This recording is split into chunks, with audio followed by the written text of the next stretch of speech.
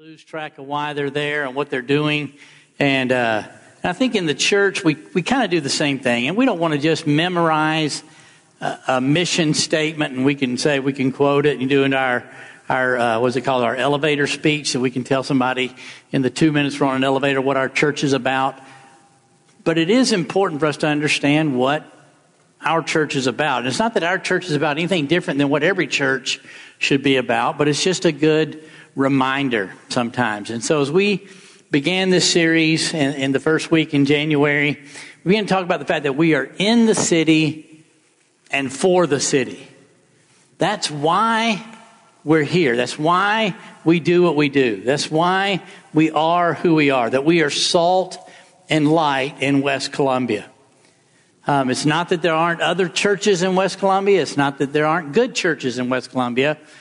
But when the Lord was putting this together with different people who were involved in the process of deciding about City Church, the issue came down to we're going to be in West Columbia, that we're going to be in the city and for the city of West Columbia. And that's where God has put us. That's why we're here. That's what we're about. And then we talked about, how do we do that? What we do by doing that is we encourage others towards Christ and towards Christ's likeness. That our job is to lead people to understand who Christ is and what it means to follow him and to be his child. And so some of that encouragement sometimes is fun. Some of that encouragement is nice. We like to hear it. Sometimes that encouragement is really more of an exhortation than an encouragement. It's hey, you need to tweak this. You need to go in this direction. And it seems like in the last 25 years maybe, and I don't know if it's because we've kind of become more of a litigious society, that it's like churches are afraid to exhort and encourage people to walk with the Lord because they're afraid somebody's going to get mad and leave their church and sue them. So they just kind of back off. And that's not what Christ has called us to be and do. And it's not that the church is this authoritarian group of people who control your life either. But God has placed us together for a reason to help each other become more and more like Christ. And so we're here to encourage. And then last week we talked about that we're here to equip others to basically how do we accomplish what God's called us to be and do. And I brought up that fearful thing that people who've been around church for a while hate to hear. Spiritual gifts test. It's this, you hear it and your eyes glass over and they think, oh, please don't pass one of those out. Don't make us do that. We don't want to do that. Like I said last week, I've learned to cheat on them. I know what my spiritual gifts are. I know how to answer the questions to get the answers that I want. And so, but the issue is not a spiritual gifts test. The issue is not being able to sit down and say, these are what God's gifted me to do, and that's all I can do. The issue is God has called each of us to have a part in the ministry he's called us to be a part of. It's not that, and here we don't even have paid staff members, but it's not that the elders are called upon to do all the ministry. It's not that if you're in a church that has paid staff members, that it's the paid staff members that are called to do all the ministry. It's that the body of Christ is called to do the ministry, and we are to equip and help one another to do that. Part of that is learning what our giftedness is. Part of that is learning how we best fit in the body. But there's times when it means that it may not be our best fit, but sometimes we have to do things that may not always be the best thing.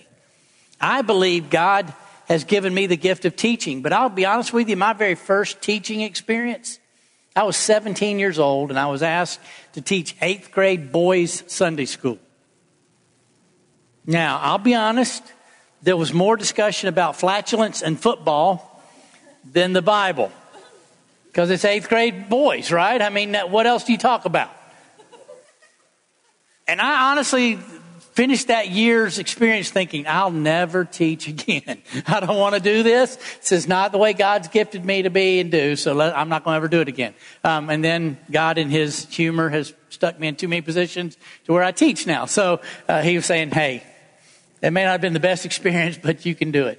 And so, but we're here to figure that out. And so today, we're going to talk about our last statement is that we are here to engage the world with the gospel of Jesus Christ. Our calling is to take the gospel throughout the world while engaging people with compassion and grace, regardless of our circumstances.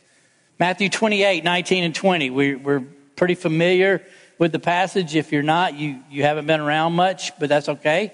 He says, Jesus came and said to them, all authority in heaven and on earth has been given to me. Go, therefore, and make disciples of all nations, baptizing them in the name of the Father and of the Son and of the Holy Spirit, teaching them to observe all that I've commanded you. And behold, I am with you always to the end of the age. Now, I know I work for a mission agency.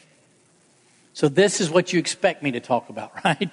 You know, this is the missions passage. This is what everybody, every time you have a missions conference or you're around missionaries, this is the passage they talk about. And it's really designed for the missionaries, right? I mean, you know, are all of us called to go to the nations? What are we supposed to do here? You know, I haven't felt a call to go to outer Zimbabwe. Well, you know, that's okay. And so we need to decide, what does this mean that we're going to engage the world with the gospel? That we're going to do that with compassion and grace regardless of our circumstances. Because the issue is, it's not just for missionaries. It's not just for pastors. We're all called upon to make an impact in the world. But that seems like a big job. How are we going to do that? You say, well, how big is this job? 42% of the world's population has no access to the gospel. You say, what does that mean, no access to the gospel? Well, when you drove here today, how many churches did you pass to get here? Did you listen to what used to be WMHK on the way here? Or a CD? Or, you know, do you have more than one Bible at your house? You know, the people who live around us have access to the gospel. Now, they may not have heard the gospel. And if they haven't, that's our fault. But they do have access to the gospel. But 42% of the world's population has zero access to the gospel. That's scary. That's a big job. You say, well, how are the 50 of us here at City Church going to do that? Well, we take it one bite at a time. God has placed us in West Columbia. There's no telling who God will lead to be impacted by City Church that's one day may be impacting one of these unreached peoples around the world. When there was a little old lady in a Sunday school class praying for some obnoxious little kid named Billy Graham, did she have any concept of the impact she was going to have by praying for this little kid? You know, I don't know. I hate to admit it. I don't know anything that happened with those 8th grade boys that I was around. They're probably none of them impacting the world with the gospel, but I don't know. But, you know, because that wasn't my focus at the time, I have to be honest. But I was just trying to get through that year. But you know, the issue is we don't know who we're going to impact and what's going to happen. And we don't know how God's going to use City Church. But whether it's reaching the 42% of the world's population that has no access, we can reach the people we go to work with every day. We can reach the people we go to school with every day. We can reach our neighbors. We can begin to share the gospel. But I know when I say that, everybody's stomach just tightened up. Share the gospel. Oh man, that's scary. I don't want to do that. What if I do it wrong? What if I say the wrong thing? I don't want to share with this person. You know, what if I share with this person and they laugh at me? You know, what am I going to do? And so it is it should be a scary thing, but it is kind of a scary thing. But this message isn't for missionaries. J.A. Motyer says this: wherever a willing heart commits itself to hear the call of God and to do the will of God, the filling of the Spirit may reverently be assumed. See, it's a big job. But just like we just sang, it's not up to us by ourselves. The Spirit leads us. The Spirit empowers us. The Spirit fills us to do the work that He's called us to do. But there's two components here. He says a willing heart and a commitment to hear and do God's will. Now, I've probably told this story before. If I have, suck it up. You're going to hear it again. I'm getting old. I'm sorry. My stories get repeated, but you just got to deal with it. But 33 years ago, I'm sitting at a nice Mexican restaurant, whatever that means, in Riverdale, Georgia. And there's a young lady sitting across the table from me, and I say, Judy, would you marry me? And what she says is, you know I want to. Now, guys, what are you expecting at the end of that sentence? You know I want to, but, right? You know, that's what I'm thinking. I'm going, and then she just starts drinking her tea, and I'm going, oh man, what does this mean? You know, we've been talking about this. This really shouldn't have been too much of a surprise, but you know. So it's that, but I say that because we do the same thing when it comes to following the Lord. I want to follow the Lord, but I want to be 100% committed, but you just don't understand my schedule. You don't understand how busy I am. I mean, I get up at 4 o'clock in the morning and I'm running from one thing to the next, getting the kids ready for school, getting off to my job. I get to my job. It's just hectic all day long. I get home. We do dinner. I'm tired. I sit around. I go to bed and I'm just worn out. And on some nights I have to go to softball and baseball and cheerleading and everything else. And I'm running ragged. I just don't have time. I want to follow the Lord fully, but see, it's not just the willing heart. That's part of it. But it's also a commitment to hear and do God's will. Now, we're going to have a quick quiz here this morning. And I don't think that Preston's going to be able to beat everybody on this one. But he might. You never know. Who is the first person in the Scriptures who it talks about being Spirit-filled?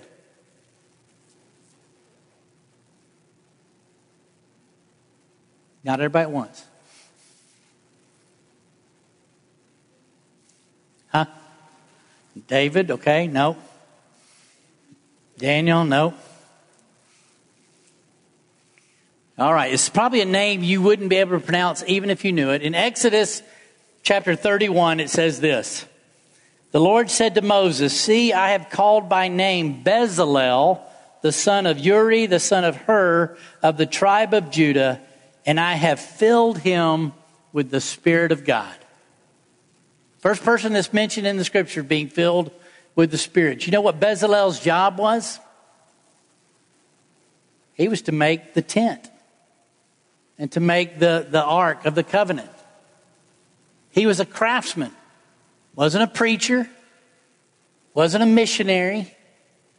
He was a craftsman. It says here, God has filled him with the Spirit of God, with the ability and intelligence, with knowledge and all craftsmanship to devise artistic designs, to work in gold, silver, and bronze, in cutting stones for setting, and in carving wood, to work in every craft.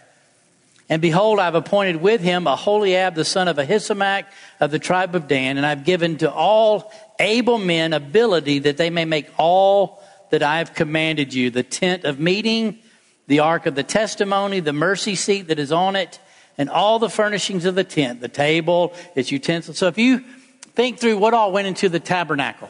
Now, we're not talking about the temple, which was built later on by Solomon. We're talking about a tent that went with the nation of Israel as they traveled around the wilderness, as they moved from Egypt to the promised land. We're talking about a tent made of goat hair and then had the Ark of the Testimony and all these rituals that were used for leading people into the presence of the Lord. The Ark of the Covenant, the mercy seat. That same word, that mercy seat, is what we see in the New Testament when it talks about Jesus being our propitiation, our mercy seat that we go to for our salvation. And he says here that he anointed this man with the Spirit so that he could make these things. Why? Because they needed to be nice? No, the issue was so that the presence of God could move with the people of God, and so that all the nations around could see that cloud that comes down on that tabernacle, proving that God's presence is there. The Israelites were never called upon to invite everybody to come to Jerusalem to worship God. That's what ended up happening, but they were called upon to take the message to the world. And part of that was this was going to be this tent that moved around with them.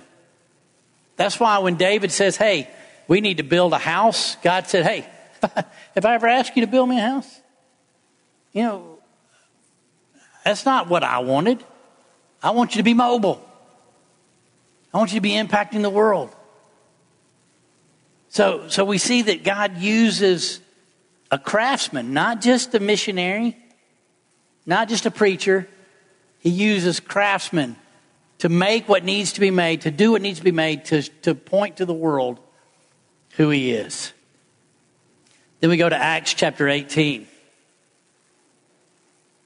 After this, Paul left Athens and went to Corinth, and he found a Jew named Aquila, a native of Pontus, recently come from Italy with his wife Priscilla, because Claudius had commanded all the Jews to leave Rome. And he went to see them because he was of the same trade. He stayed with them and worked, for they were tent makers by trade. And he reasoned in the synagogue every Sabbath, trying to persuade Jews and Greeks. We see a couple that are entrepreneurs. They have their own business.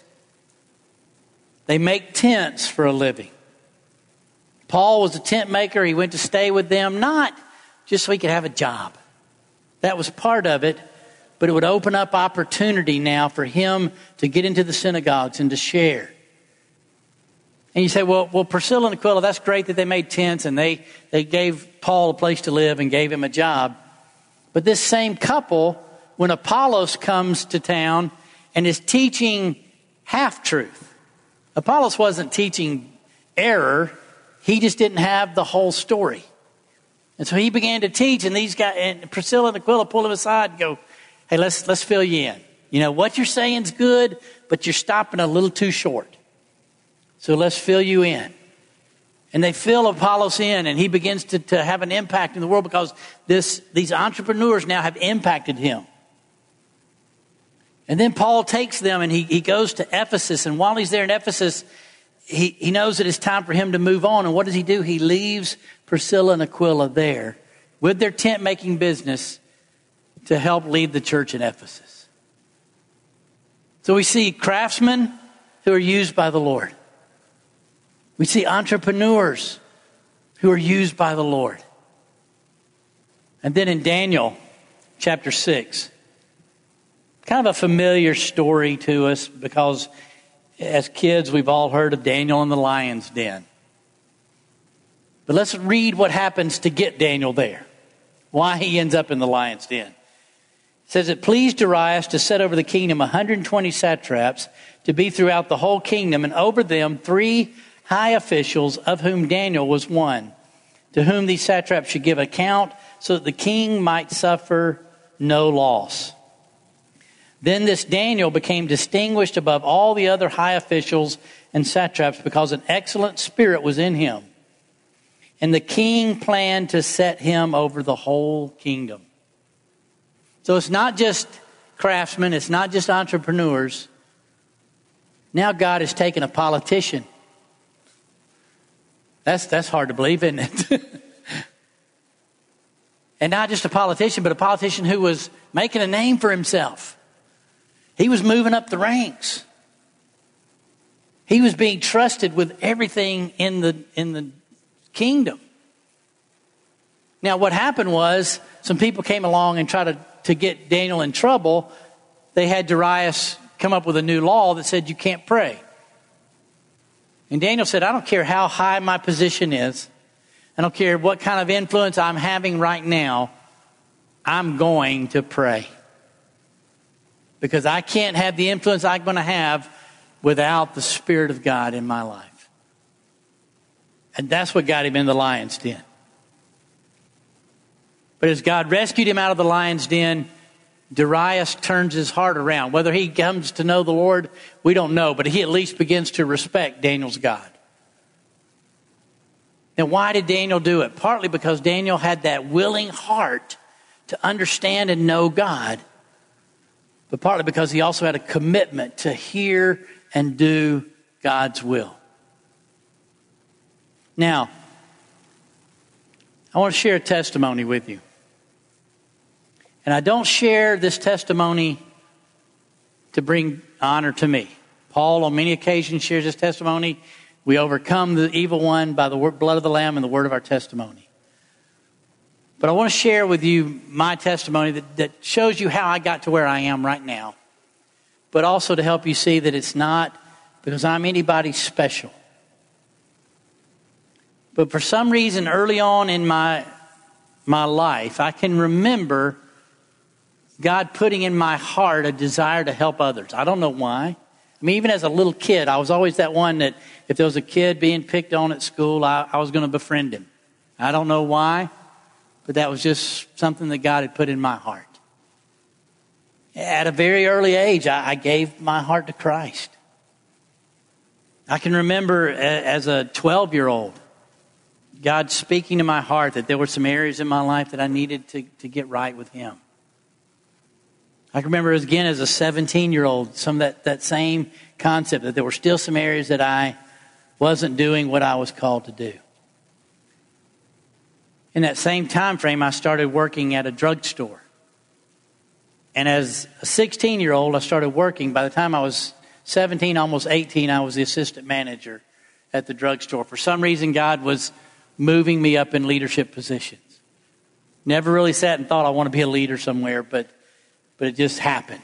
That's the way God brought it about. And then at 17, I remember sitting on a beach in Panama City Beach, Florida, and saying, Lord, at that time I wanted to be an oceanographer. And I said, Lord, I'm not going to be able to have an impact on the world sitting on a boat and dealing with fish all the time. So I want to do whatever you call me to do.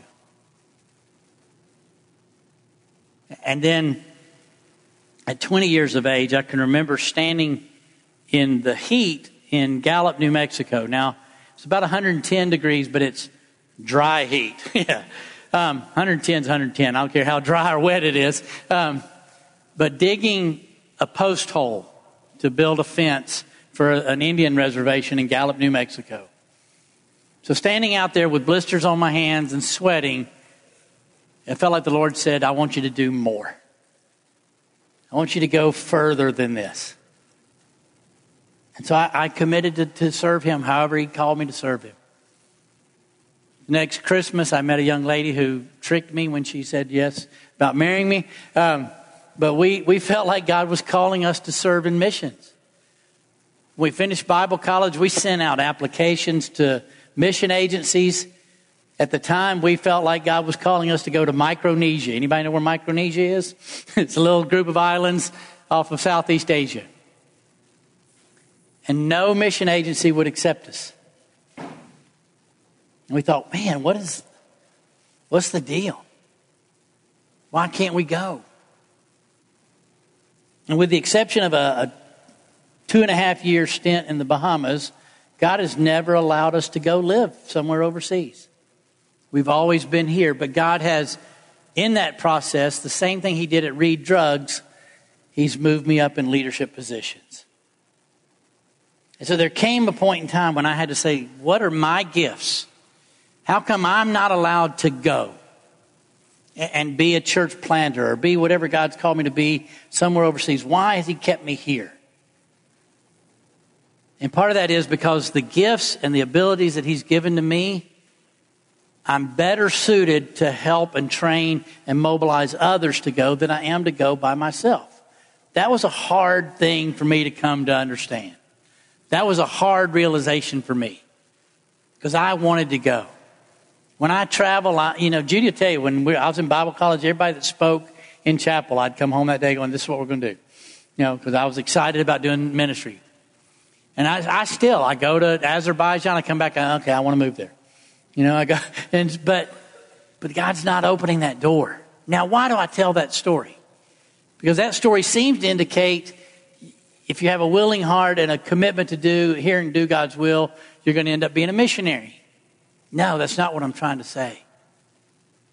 What I'm trying to say is that sensitivity that God gave me at an early age would have done absolutely no good if I didn't make certain commitments that said, I'm going to follow through with this.